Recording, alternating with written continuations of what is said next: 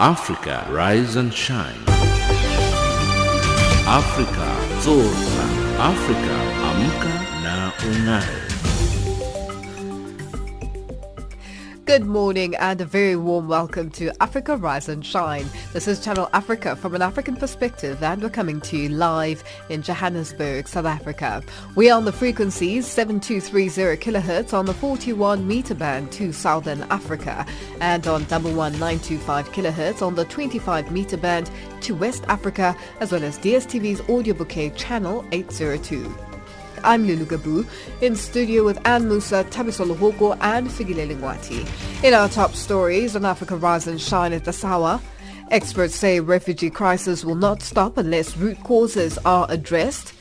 And Greenpeace says climate deal reached in Poland does not go far enough. In economics news, US accuses China of breaking World Trade Organization rules. And in sports news, Banyana coach makes changes for Netherlands and Sweden clashes. But first up, the news with Anne Musa.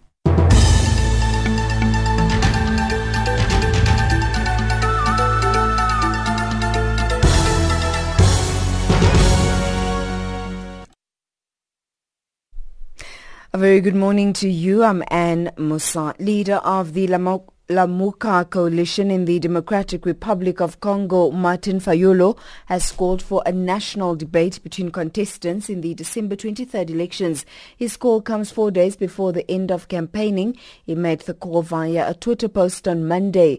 The Lamuka coalition comprises 3 aspirants and 2 banned hopefuls. The 2 are former Vice President Jean-Pierre Bemba and ex-Governor of Katanga Province Moise Katumbi. Other major candidates in the official pool of 21 include a former Minister of Interior, Emmanuel Ramazani Shadre, running on the ticket of the ruling coalition, and Felix Tshisekedi, son of a deceased veteran opposition leader Etienne Tshisekedi. A high-level meeting between Europe and Africa is due to open in Austria as leaders from the continent gather in Vienna. The event will be hosted by the Chancellor of Austria, Sebastian Kurz. The Africa-Europe High-Level Forum has in attendance leaders of the 2 continental blocs, the African Union and the European Union. AU President Paul Kagame is in Vienna along with Egyptian President Abdel Fattah al-Sisi and AU Commission Chair Musa Faki Mohammed. Kagame will co-chair the forum with the host who currently holds the rotating presidency of the EU Council. 5 people have been killed in a village in western Kenya after residents resisted the arrest of a suspect in a domestic abuse case. A policeman has been arrested in connection with the deaths on Sunday evening. An independent investigation has been launched by police. Human rights activists say the incident is one of many where Kenyans are taking the law into their hands because they have lost trust in the police force.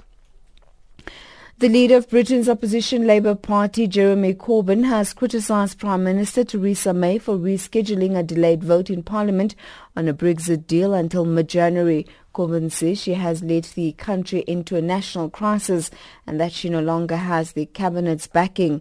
Britain voted to leave the European Union in a shock referendum in 2016 and is set to leave on March the 29th next year. May has urged MPs to see Brexit through. I know this is not everyone's perfect deal, it is a compromise.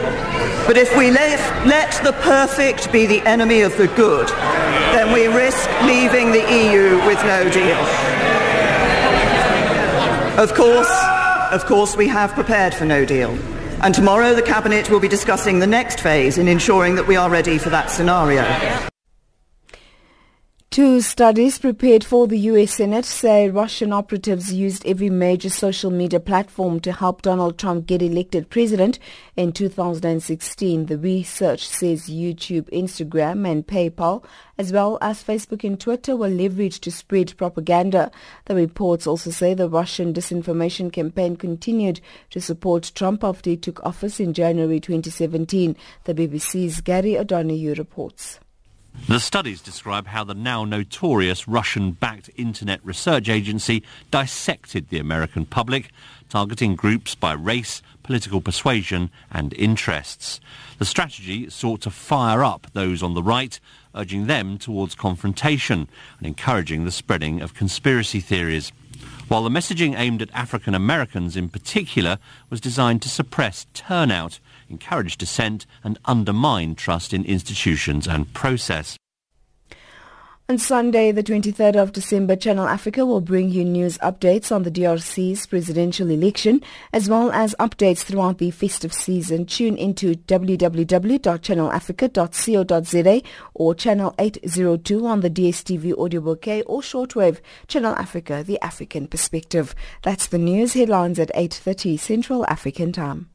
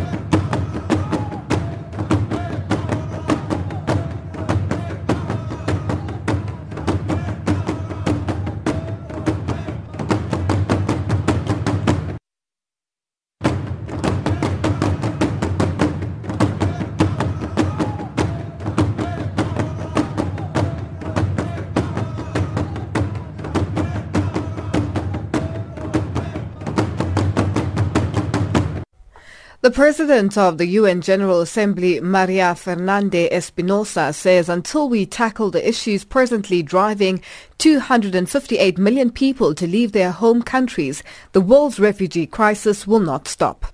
Following the General Assembly's affirmation at the Global Compact for Refugees and the adoption of the Global Compact for Migration last week, Espinosa explains how the compacts are mutually reinforcing for the people they serve. I think that Marrakesh was a great achievement for multilateralism, for the United Nations, but for the rights of people on the move. 258 million migrants around the world, and a roadmap that would foster collaboration, cooperation, exchange of good practices among countries of origin, of transit and destination. So I think it was a big achievement, and now we have the challenge to implement the Global Compact. It is a non-legally binding framework, but is going to encourage to deliver better on the rights of migrants around the world. The history of humanity is about the history of migration. And what can the UN do now? What more can the UN do now to help countries with implementation of the Compact? Well, first of all, I think it's very important to recall that the implementation of the Compact is going to rely very much on the decisions taken by member states. Member states, and hopefully with the full participation of civil societies, of organizations of migrants themselves around the world. And the United Nations has put together the UN Network on Migration that is coordinated by IOM, the International Organization on Migration, with the participation of more than 20 UN agencies and programs, and they are going to support and transit together with member states for implementation, with all their installed capacities, with the knowledge and experience of UN agencies. And they're going to have, as a cross-cutting component of their work, the delivery and the implementation of the Compact on Migration. So Marrakesh, big achievement of multilateralism of the United Nations, but above all, a big achievement that will service and support the hundreds of millions of migrants around the world. And of course, not all states decided to adopt the pact, and there have been demonstrations, like in Brussels, for example, over the weekend, in protest of the compact. So what would you say to skeptics? Well, the compact was adopted during the conference by consensus, and that is a great, really hope, but also a commitment to deliver on the compact.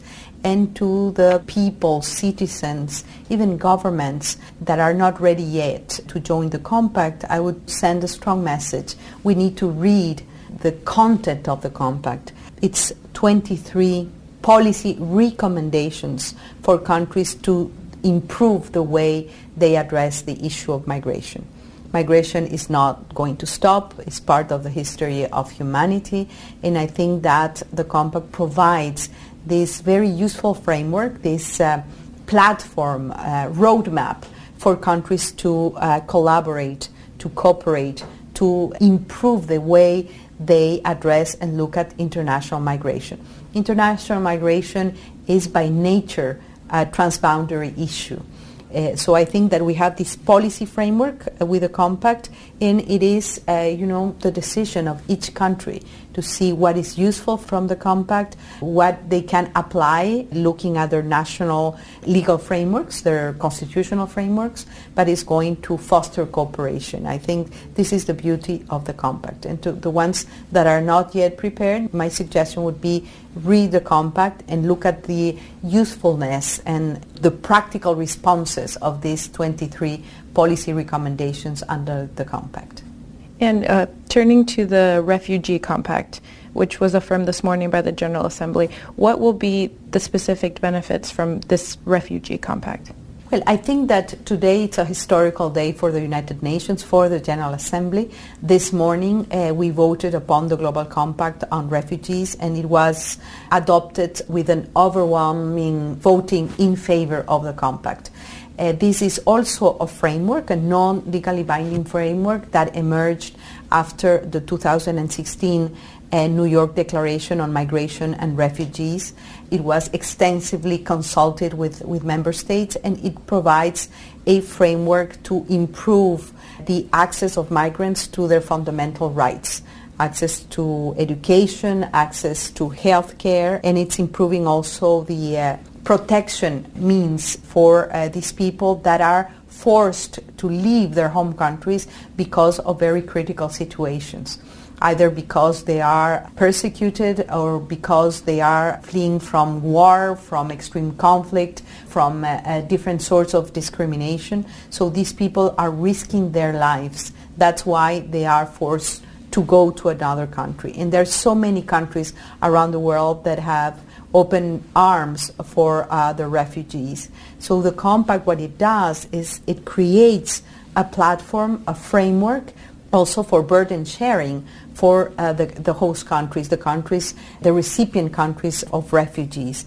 We have to say that more than 70% of the countries that receive refugees are middle income and sometimes low income countries that really have to deliver and to invest and to support these peoples that, once again, they are risking their lives. So the compact allows for greater collaboration, greater burden sharing, and increased protection and rights to the refugees, the 24 million refugees around the world. So today, 17th of December, it's a day to celebrate multilateralism, to celebrate the United Nations and the General Assembly, because we are delivering for the poorest and for the most vulnerable parts of society. That's Maria Fernandez Espinosa, President of the UN General Assembly, speaking to UN Radio's Natalie Hutchison.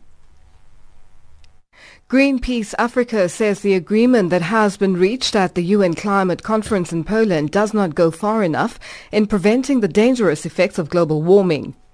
After 2 weeks of talks in the Polish city of Katowice, officials from around the world finally reached a consensus on a more detailed framework for the 2015 Paris Agreement, which aims to limit a rise in average world temperatures to well below 2 degrees Celsius, above pre-industrial levels. For more on this, Kumbela Munjelele spoke to Greenpeace Africa's Happy Kambule. One of the biggest issues that we've come out with is that the framework in itself isn't going far enough in order to detail what is necessary in order for us to take urgent action around climate change. I mean, the biggest outcome essentially is that there's a framework and countries more or less agree to a common set of rules in order to implement the Paris Agreement, but those rules in themselves don't move countries forward, and they do not provide for dealing with some of the more political issues that have always been in the negotiations, such as how do you then account for different countries' capabilities to address climate change. Now, according to the report by the United Nations Development Agency, UNDP, which was launched on the sidelines of the summit, Africa is at a tipping point. What do the outcomes of COP24 summit mean for the African continent? Well, what they mean for the African continent is not necessarily addressing those issues that are identified in the UNDP report, but essentially what they mean is that African countries have more clarity now in what they need to do in order to access finance. They have more clarity about how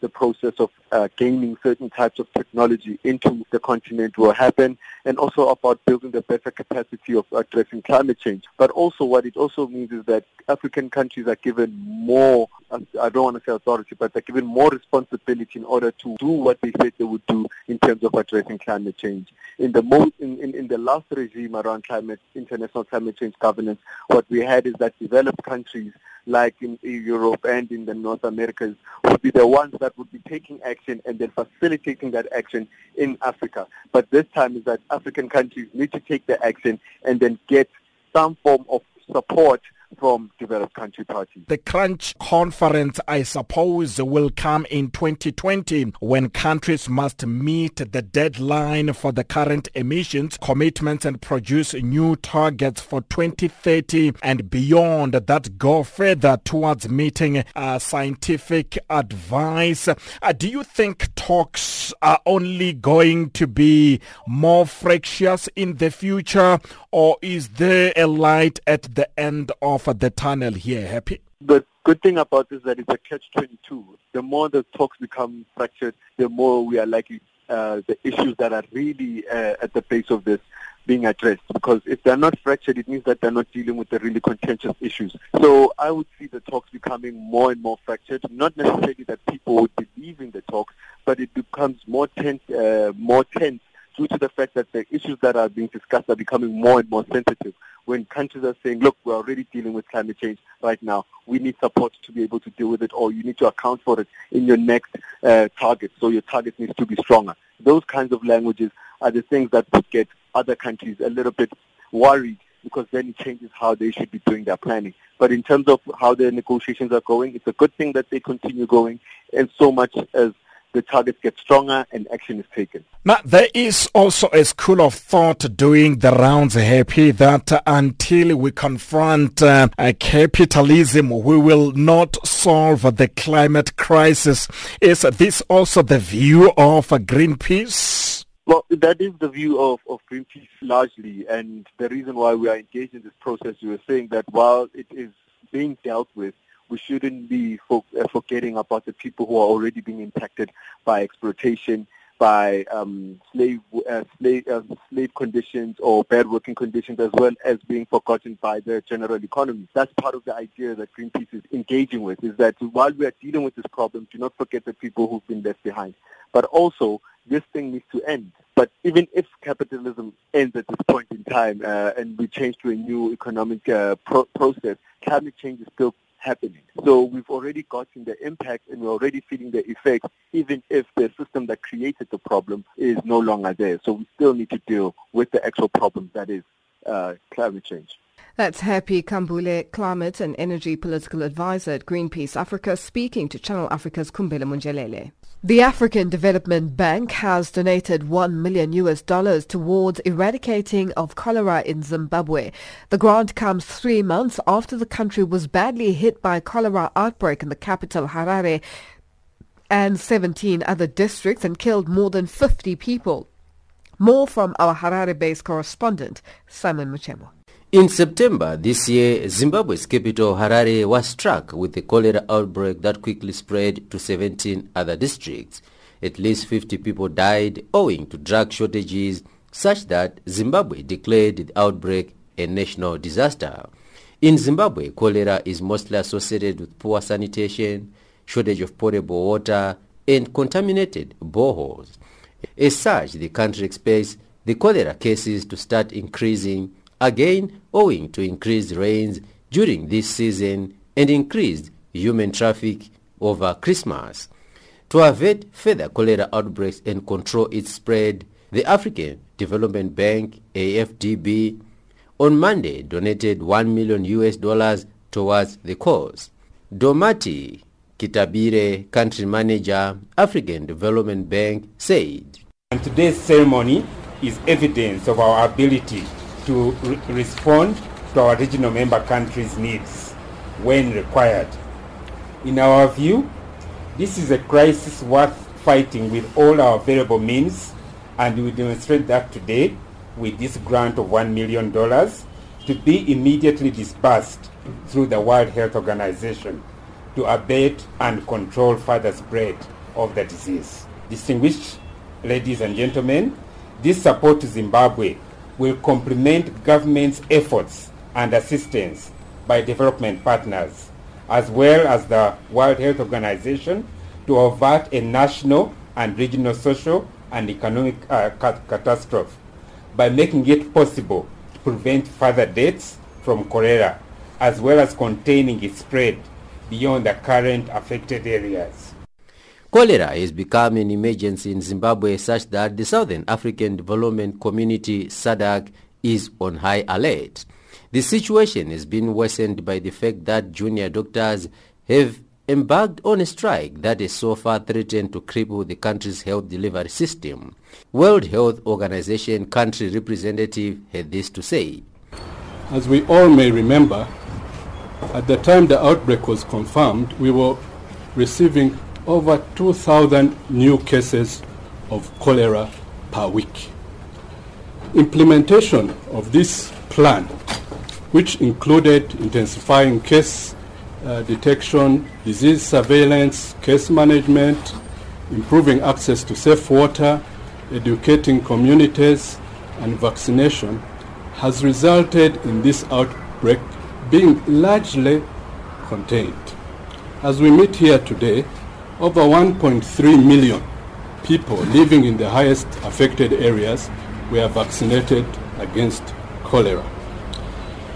As a result of all these interventions, the outbreak has come down dramatically. As we meet here today, we are registering far less cases. Each week, we are still registering around 80 to 90 cases of cholera."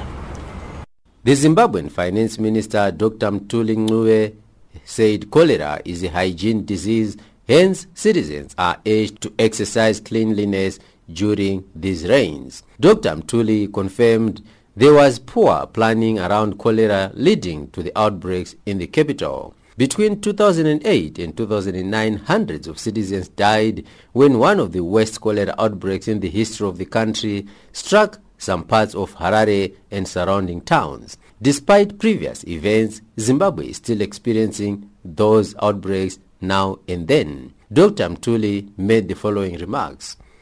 To this end, I'm grateful for the grant aid support from the AFDB, which amounts to $1 million to complement ongoing efforts by government to control the disease through the proposed cholera response strategy. Distinguished guests, in summary, the support provides for the following. Capacity building for 100 local authorities in water quality monitoring, 300 village health workers in participatory health hygiene education and community education and communication as well. It will also cover the procurement of essential medical, laboratory, protective and emergency response equipment supplies, and finally cover the support to the Ministry of Health and Child Care field monitoring activities. The fund will be administered over a period of 12 months through the WHO, which is a designated executing agency. In Harare, Zimbabwe, for Channel Africa, this is Simon Muchemwa.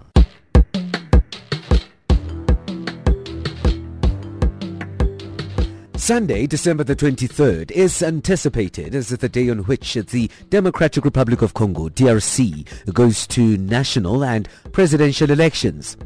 Channel Africa will have special broadcasts in English, French and Kiswahili. So join us for this special event from 1000 hours to 1400 hours Central African time on the frequency 15170 on the 19-meter band, and between 1700 hours to 1800 hours Central African time on the frequency 1770 on the 16-meter band. Channel Africa, bringing you the DRC elections from an African perspective.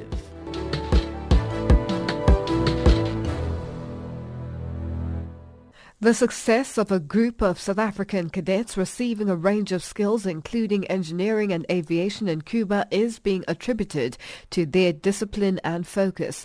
This is despite the challenges of being in a foreign country. Cuba has been under a U.S. blockade for decades, and life there isn't always easy. Our foreign editor, Sophie Mokoena, just returned from Cuba and compiled this report. Cuba, an island nation with a population of 11 million, the country that fought many battles, the Cuban Revolution, led by Fidel Castro and Che Guevara, free at last, but it's now fighting a new battle, sanctions imposed by the U.S. The military academy in Santiago is where South African cadets are being trained. They are fluent in Spanish. The students take us through the history of the institution. Even though the country is struggling, it remains committed to internationalism, sharing skills with friends. The students here have had to make sacrifices under tough conditions. It excites me being here. This is a great opportunity. Hence, I'm very honored to be here. Engineering. I'm currently doing medicine here in Cuba, but honestly I'm studying with my Spanish first. Here to study simulator development, currently busy with my Spanish courses. I'm enjoying my stay so far. We are at our best behavior, and we plan on continuing this even when we get to South Africa. I wish to continue with doing this course so that I can be the future leader and take the skills that I'm acquiring here in Cuba. But they are undeterred by the challenges they are facing. Defense Minister Nosiviwe Mapisa Nqakula. Seemingly the students are doing very well. Al parecer, como usted dice, los estudiantes están teniendo buenos Looking at resultados. the average of their performance. Y cuando ve también el promedio de las calificaciones también. We are very proud. Y estamos también orgullosos de eso. And this is something which we will convey to them. Y eso es algo que le vamos a comunicar a ellos también. So that we can further motivate them. Para que también ellos continúen estando motivados. And commitment to y sigan su resistencia y su compromiso con la institución. And thank you to you, the staff. Muchas gracias a ustedes, al grupo de dirección de la escuela. We know that it's not easy. Sabemos que no es fácil. To deal with people. Para lidiar con personas jóvenes. I don't want to say from our country, I want to say all young people. No le digo solo de mi país, sino del mundo entero. No es fácil lidiar con muchachos jóvenes. Remember, the group you are dealing with here is what we call in South Africa the born frees. Nosotros, esos muchachos que ustedes tienen hoy en la escuela, nosotros allá le decimos que nacieron libres. Young people really who have, some of them who don't quite have an appreciation. Algunos de ellos tienen un alto aprecio of how they find themselves here today. The challenges they are facing ranges from transport when there are emergencies back home, transport when they have to attend practicals away from the university, and a culture shock. South African Defence Force personnel says concerns will be attended to. The other thorny issue is ill discipline. The Army Chief says this won't be tolerated in the Defence Force. Lindile Yam, Chief of the Army. Let me assure you, as a South African yourself, that is one line will never compromise. Not even one line will never compromise. Military discipline means just that. Resolute military discipline. An iron discipline which is conscious, which is much conscious and based on our voluntarism. Cuba has its own hurdles to overcome, but is always willing to help Africa, its ally. Sophie Mokoena, SABC News. Remembering Mama Albertina Sisulu. We will say whatever we are expected to say by the people, and we are aligning ourselves with the struggle for the people. We are aligning ourselves with the struggle for the liberation of the oppressed people of this country.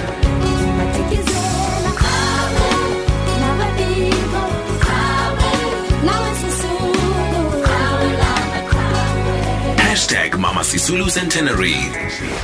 Channel Africa.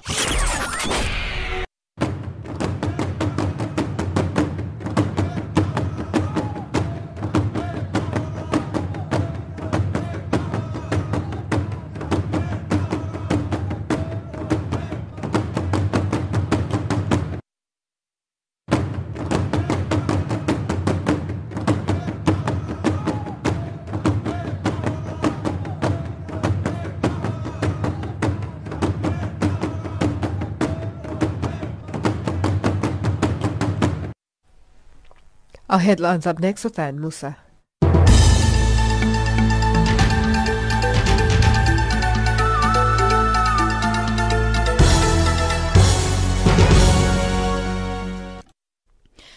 A very good morning to you. I'm Anne Musa. The headlines: leader of the Lamuka coalition in the Democratic Republic of Congo, Martin Fayolo, has called for a national debate between contestants in the December 23rd elections. Fighting has erupted again around the Yemeni port of Hodeida after United Nations broke its ceasefire failed to take hold, and a Nigerian professor has been handed a 2-year jail term in a 6 for grades case. Those are the stories making headlines.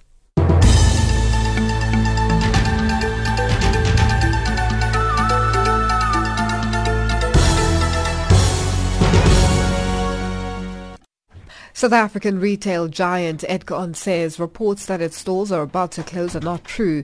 The closure of the stores would have resulted in thousands of employees losing their jobs. A Sunday Times article says a financially troubled group is on the brink of collapse, putting the jobs of 140,000 workers on the line. Edcon owns Edgar's Jet and CNA. Wisani Makubela reports.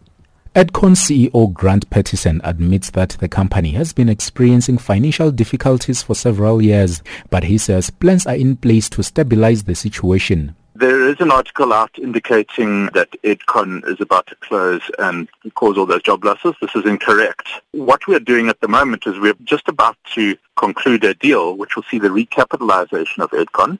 Its financial problems are widely reported and been going on for several years, and we think we're just about to reach a deal where we could see the company recapitalized and stabilized for the next few years. The company has reportedly approached shopping mall owners and government for aid in the form of rental discounts and investments. The report further says Edcon is in need of 2 billion rand emergency funding from its owners as well as the state-owned Public Investment Corporation PIC. However, the CEO says they are in the final stages of completing a deal to recapitalize Edcon and to restore it to its former glory. He did not reveal the details of the deal. The details of who is funding what are not finalized yet and are subject to confidentiality, so I'm not able to comment until the deal is finally finalized. We've been communicating for some time now that we need to raise extra cash for Edcon. We need about 1 billion rand in the next year and thereafter maybe another 2 billion rand. We've approached all stakeholders, every stakeholder in the group, and asked them for help, and we've been quite encouraged by the support we received from all stakeholders. Trade Union Federation SAFTU says it would be a national disaster if 140,000 Edcon workers were to lose their jobs. Spokesperson Patrick Craven. It would make all the other pending job losses fade into insignificance and will have a huge effect on not just the individuals, obviously, but on the economy as a whole. And we believe that urgent action must be taken by the government. We cannot rely on the owners of the shopping malls or other business organizations to step in. It clearly is now a national disaster. However, Pettison has appealed to Edcon employees not to panic over reports he describes as speculation. My message would be firstly to thank them for their hard work and long hours over this Christmas period, and then let them know don't worry about the speculation in the newspapers. When there is something about the company that they need to know, I'll communicate it to them directly. And for the moment, we are close to finalizing a deal that should ensure the future of the company. That report by Wisani Makubele in Johannesburg. South Africa's first solar-powered desalination plant is ready to start pumping water to residents of Witstand in the Western Cape province. The project is a collaboration between the Western Cape and French government. The plant is set to help the small town in the Hasakua municipality, which regularly faces water challenges. Segri Chetty has more. Using innovative technology, the plant, which harnesses the sun's energy, is the first of its kind on the continent. Witstand is one of many small towns in the region feeling the impact of the drought. Located close to the Breda River mouth, it will churn out 73 kilowatts of power to convert seawater to drinking water. The plant took 6 weeks to be built. Project manager Patrice Boye explains how it will operate. Basically, it's the very first plant actually in South Africa and extendably in Africa, who is going to produce drinkable water from seawater with solar energy only, no batteries. So it's a first in Africa. And so far it will be the biggest one in the world because it's going to produce 100 kiloliters of drinkable water per day. During December, the popular seaside holiday destination swells from 500 to over 5,000 people. In the past, there's been frequent water shortages during both peak and off-peak season. Resident Joe Attenborough says the plant will make a difference to the town. It's a positive move in terms of supplementing water that used to be a problem during the festive season in the past. The town is kind of only geared up for X amount of people for a regular water supply, and over the many years going back, we inevitably end up having a problem of no water. The Western Cape and French governments contributed 9 million rand in total towards the plant. Western Cape Finance MEC Ivan Meyer has held the partnership. The first type of desalination plant in the world that uses also sun energy, solar energy, and we are particularly happy that this project will bring water security. Jean-Baptiste Dabeziz from the French Department of Economic Affairs says they're excited to be part of the project. Basically, we were able to fund half of this pilot project in order to prove that this technology can exist here in Africa. The Southern Cape also boasts the country's first solar-powered airport and municipality. I'm Segri Chetty in Witstand in the Southern Cape. Remembering Mama Albertina Sisulu. We will say whatever we are expected to say by the people, and we are aligning ourselves with the struggle for the people. We are aligning ourselves with the struggle for the liberation of the oppressed people of this country.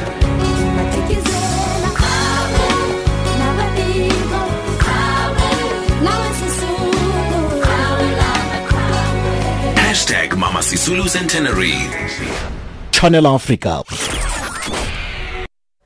The livestock industry is responsible for a staggering amount of greenhouse gas emissions, with a single beef burger taking up to 450 gallons of water to produce.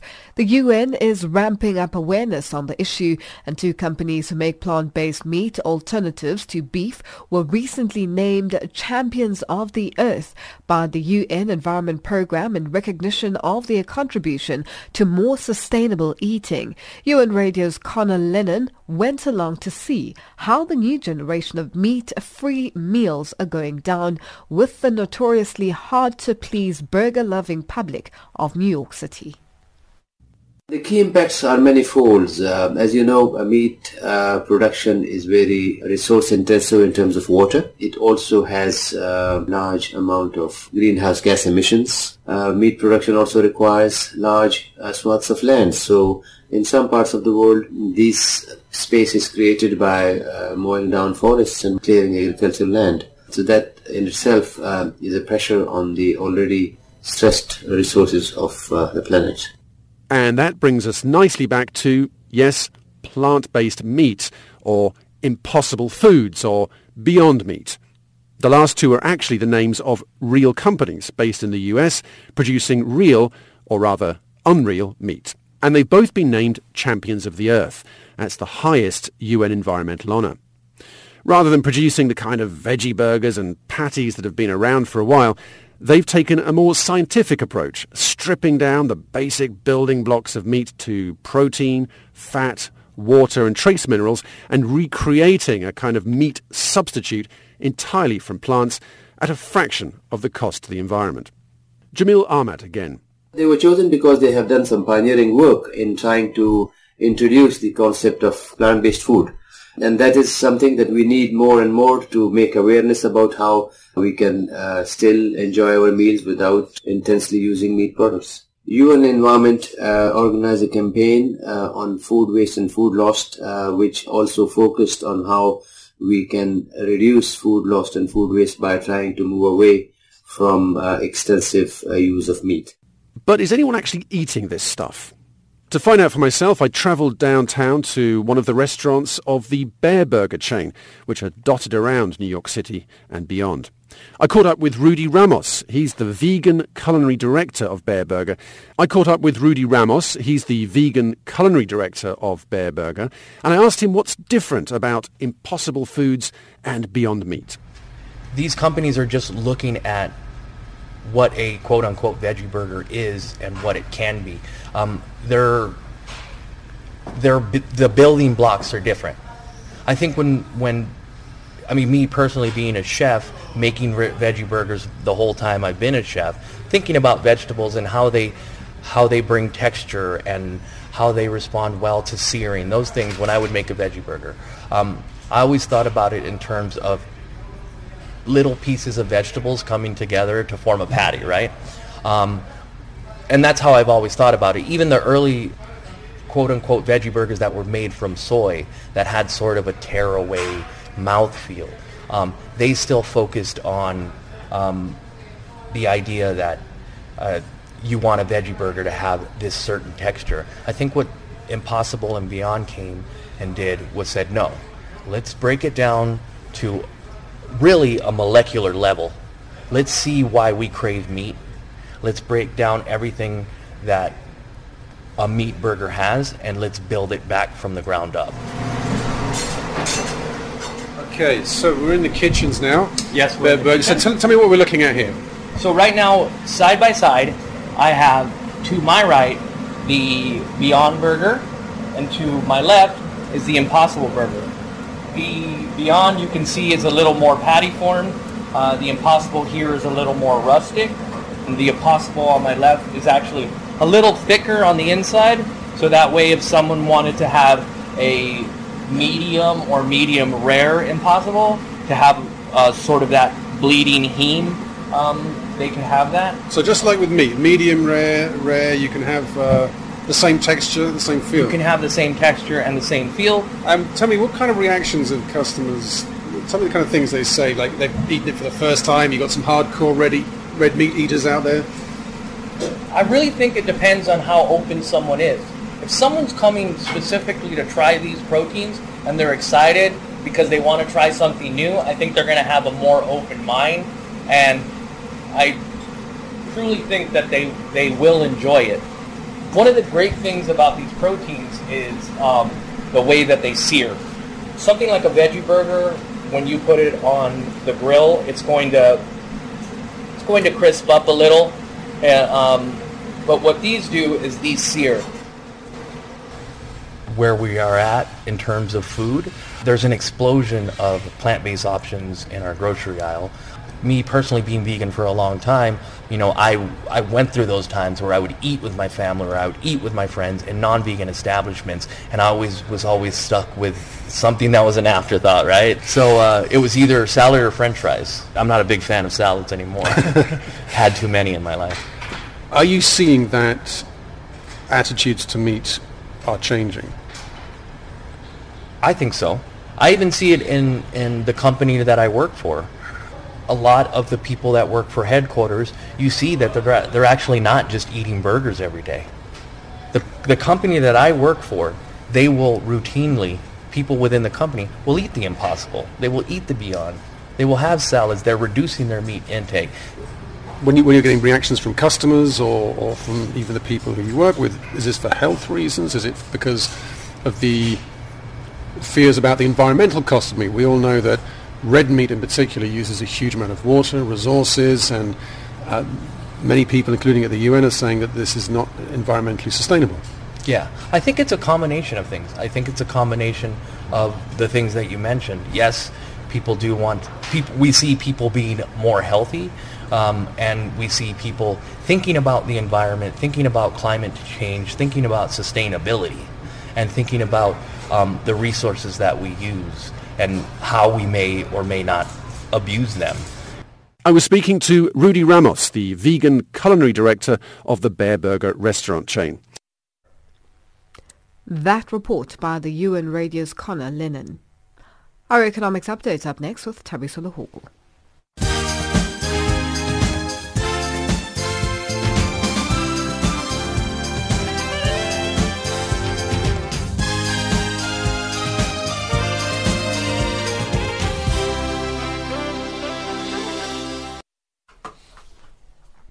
Good morning.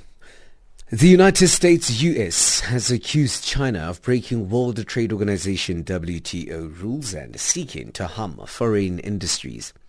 Reacting to a WTO review, the US says Beijing is not willing to follow through on some of its commitments. US President Donald Trump and his Chinese counterpart Xi Jinping agreed earlier this month to stop escalating tit-for-tat tariffs on billions of dollars worth of goods between the world's two biggest economies. But experts say this will only bring Beijing and Washington back to their pre-trade war status quo. The BBC's Andrew Walker reports. The more combative approach to trade policy taken by President Trump's administration is probably the most significant recent development in the WTO. China has been the main, though not only, target of US concerns, which was set out in a response to a review of American trade policies by WTO staff. The US said that China had shown willingness to take modest steps to address isolated issues. China, the US paper said, would sometimes make broad commitments when pressed at very high levels, probably a reference to meetings between Presidents Trump and Xi, but had not been prepared to follow through. South Africa's clothing workers' union, SACTU, has expressed concern about Adkins' financial woes. Adcon, which owns a CNA, Adkins and Jet, is seeking $52 million in emergency funding from its owners and state-owned Public Investment Corporation. Chief Executive Officer Grant Patterson has said they're hoping for a deal before Christmas. Around 40,000 direct and 100,000 indirect jobs may be shed if the retailer collapses. SACTU's National Industrial Policy Officer, Etienne Flock, says that they're hoping Adcon will survive and all jobs will be retained. We are optimistic that a deal may be concluded. We've been briefed about developments and we hope that this any possible liquidation or closure of Adcon could be averted. We are very concerned about it. Our members work in the factories, in the clothing factories owned by Adcon. And our members also supply products sold in Adcon. So we would be extremely concerned should the company close. Meanwhile, Flock says it's crucial that the deal be concluded as soon as possible because their members need to have some stability. It first needs to be concluded before one can share anything, about it. We understand that it's at the stage where hopefully it won't take long to be concluded. And, for us it's important that it be done as quickly as possible. For several years now, our members who are employed by Adcon have had great uncertainty about their jobs. For several years, Adcon has kind of moved between possible closure and then stabilizing slightly, and then possible liquidation and stabilizing again. Namibian President Hage Geingob says that the government is not to blame for the negative economic growth the country has been experiencing for the past 3 years. Namibia entered into a depression after experiencing 10 consecutive quarters of negative economic growth following a technical recession registered in 2016. Geingob said the government made mistakes in some aspects, but the crisis was a global problem that negatively affected the local economy. Imperial Bank depositors will now have to open accounts with Kenya Commercial Bank ahead of next week's partial payment of their money stuck in the collapsed lender. The Kenya Deposit Insurance Corporation says all eligible depositors will access 12.7% of deposit balances through KCB. This change means that only depositors who have claimed in the past through KCB and still have their accounts active will not be required to open new accounts and fill claim forms to receive the new tranche of deposit refunds. The US dollar is trading at 10.52 Botswana Pula, 11.96 Zambian Kwacha. In BRICS currencies, the US dollar is trading at 3.90 Brazilian real, at 66.63 Russian ruble, and at 71.49 Indian rupee. 6.89 Chinese yuan, $14.37 to the South African rand. It's also trading at 79 pence to the British pound, 88 cents to the euro. Gold is trading at $1,248, platinum $791 per ounce. The price of Brent crude oil is at $58.95 a barrel. From an African perspective.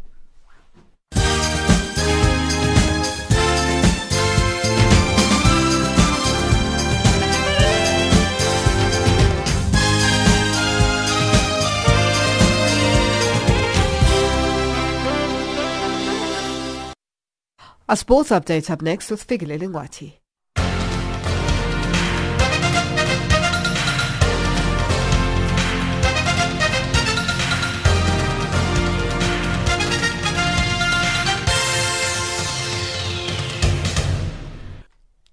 First up in our sports update, we're betting off with cricket news.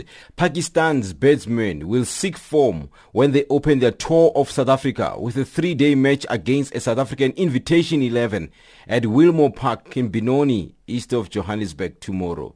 It is the only game for the tourists before the first of 3 tests that starts in Centurion on the 26th of December. Pakistan twice suffered 4th innings batting collapses in losing a recent test series against New Zealand in the United Arab Emirates.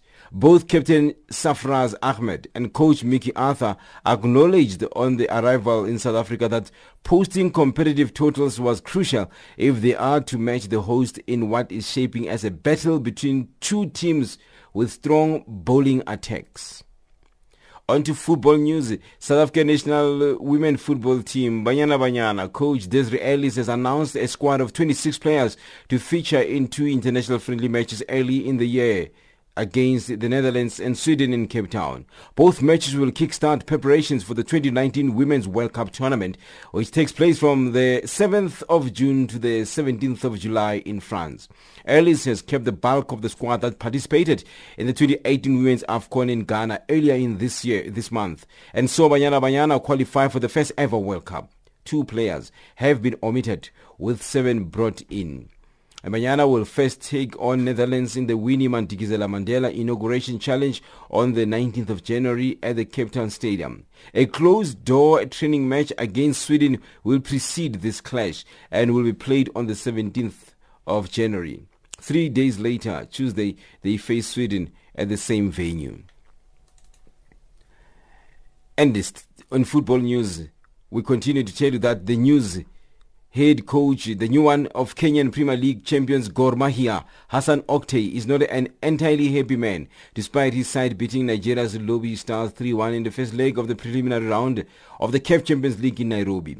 With that win, Gor Mahia put themselves in good stead to sail into the lucrative group stage of the CAF Champions League, but the Turkish Cypriot turned Brighton tactician believes the number of missed chances to extend the lead may be very costly in return of this second leg this coming Friday. Sometimes if you got players, you can block the games, you can get compactness from the back four, the midfield, and then you can go to break counter-attacks, you can get result. 3-1 winning, why should I to play open football? Because they play long ball, they got more chance to win the second ball, they can punish us. Tactically work. We kept the 3-1. We should have scored another 2. I have to be a positive. Okay, I'm not happy, but I'm positive. In rugby news, Rugby Australia Chief Executive Raelene Castle says they have responded to the worst test shame campaign in 60 years by appointing Scott Johnson as Director of Rugby over retained head coach Michael Cheika. We are very pleased to have secured Scott Johnson's services. He has built a strong reputation in the international rugby landscape over more than a decade. And since taking over as Director of Rugby in Scotland, the national team has climbed to the highest ever world ranking of 5th from a position of 12th. Cheika has been under intense pressure after the Wallabies won just 4 or 13 tests and slumped to 6th in the world rankings in a year when coaches would be looking to set out their stall ahead of next year's Rugby World Cup in Japan. We are confident that Michael is the right man to lead the Wallabies into the Rugby World Cup, and the appointment of Scott Johnson will support Michael and his coaching team as they prepare for the tournament in Japan next September. That's your sport news this hour.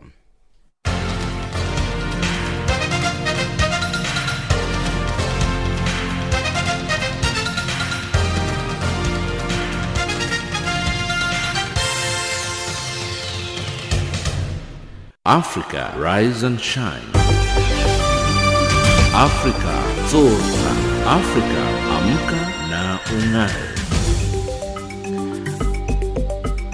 Recapping our top stories in Africa Rise and Shine for today, experts say refugee crisis will not stop unless root causes are addressed, and Greenpeace says climate deal reached in Poland does not go far enough.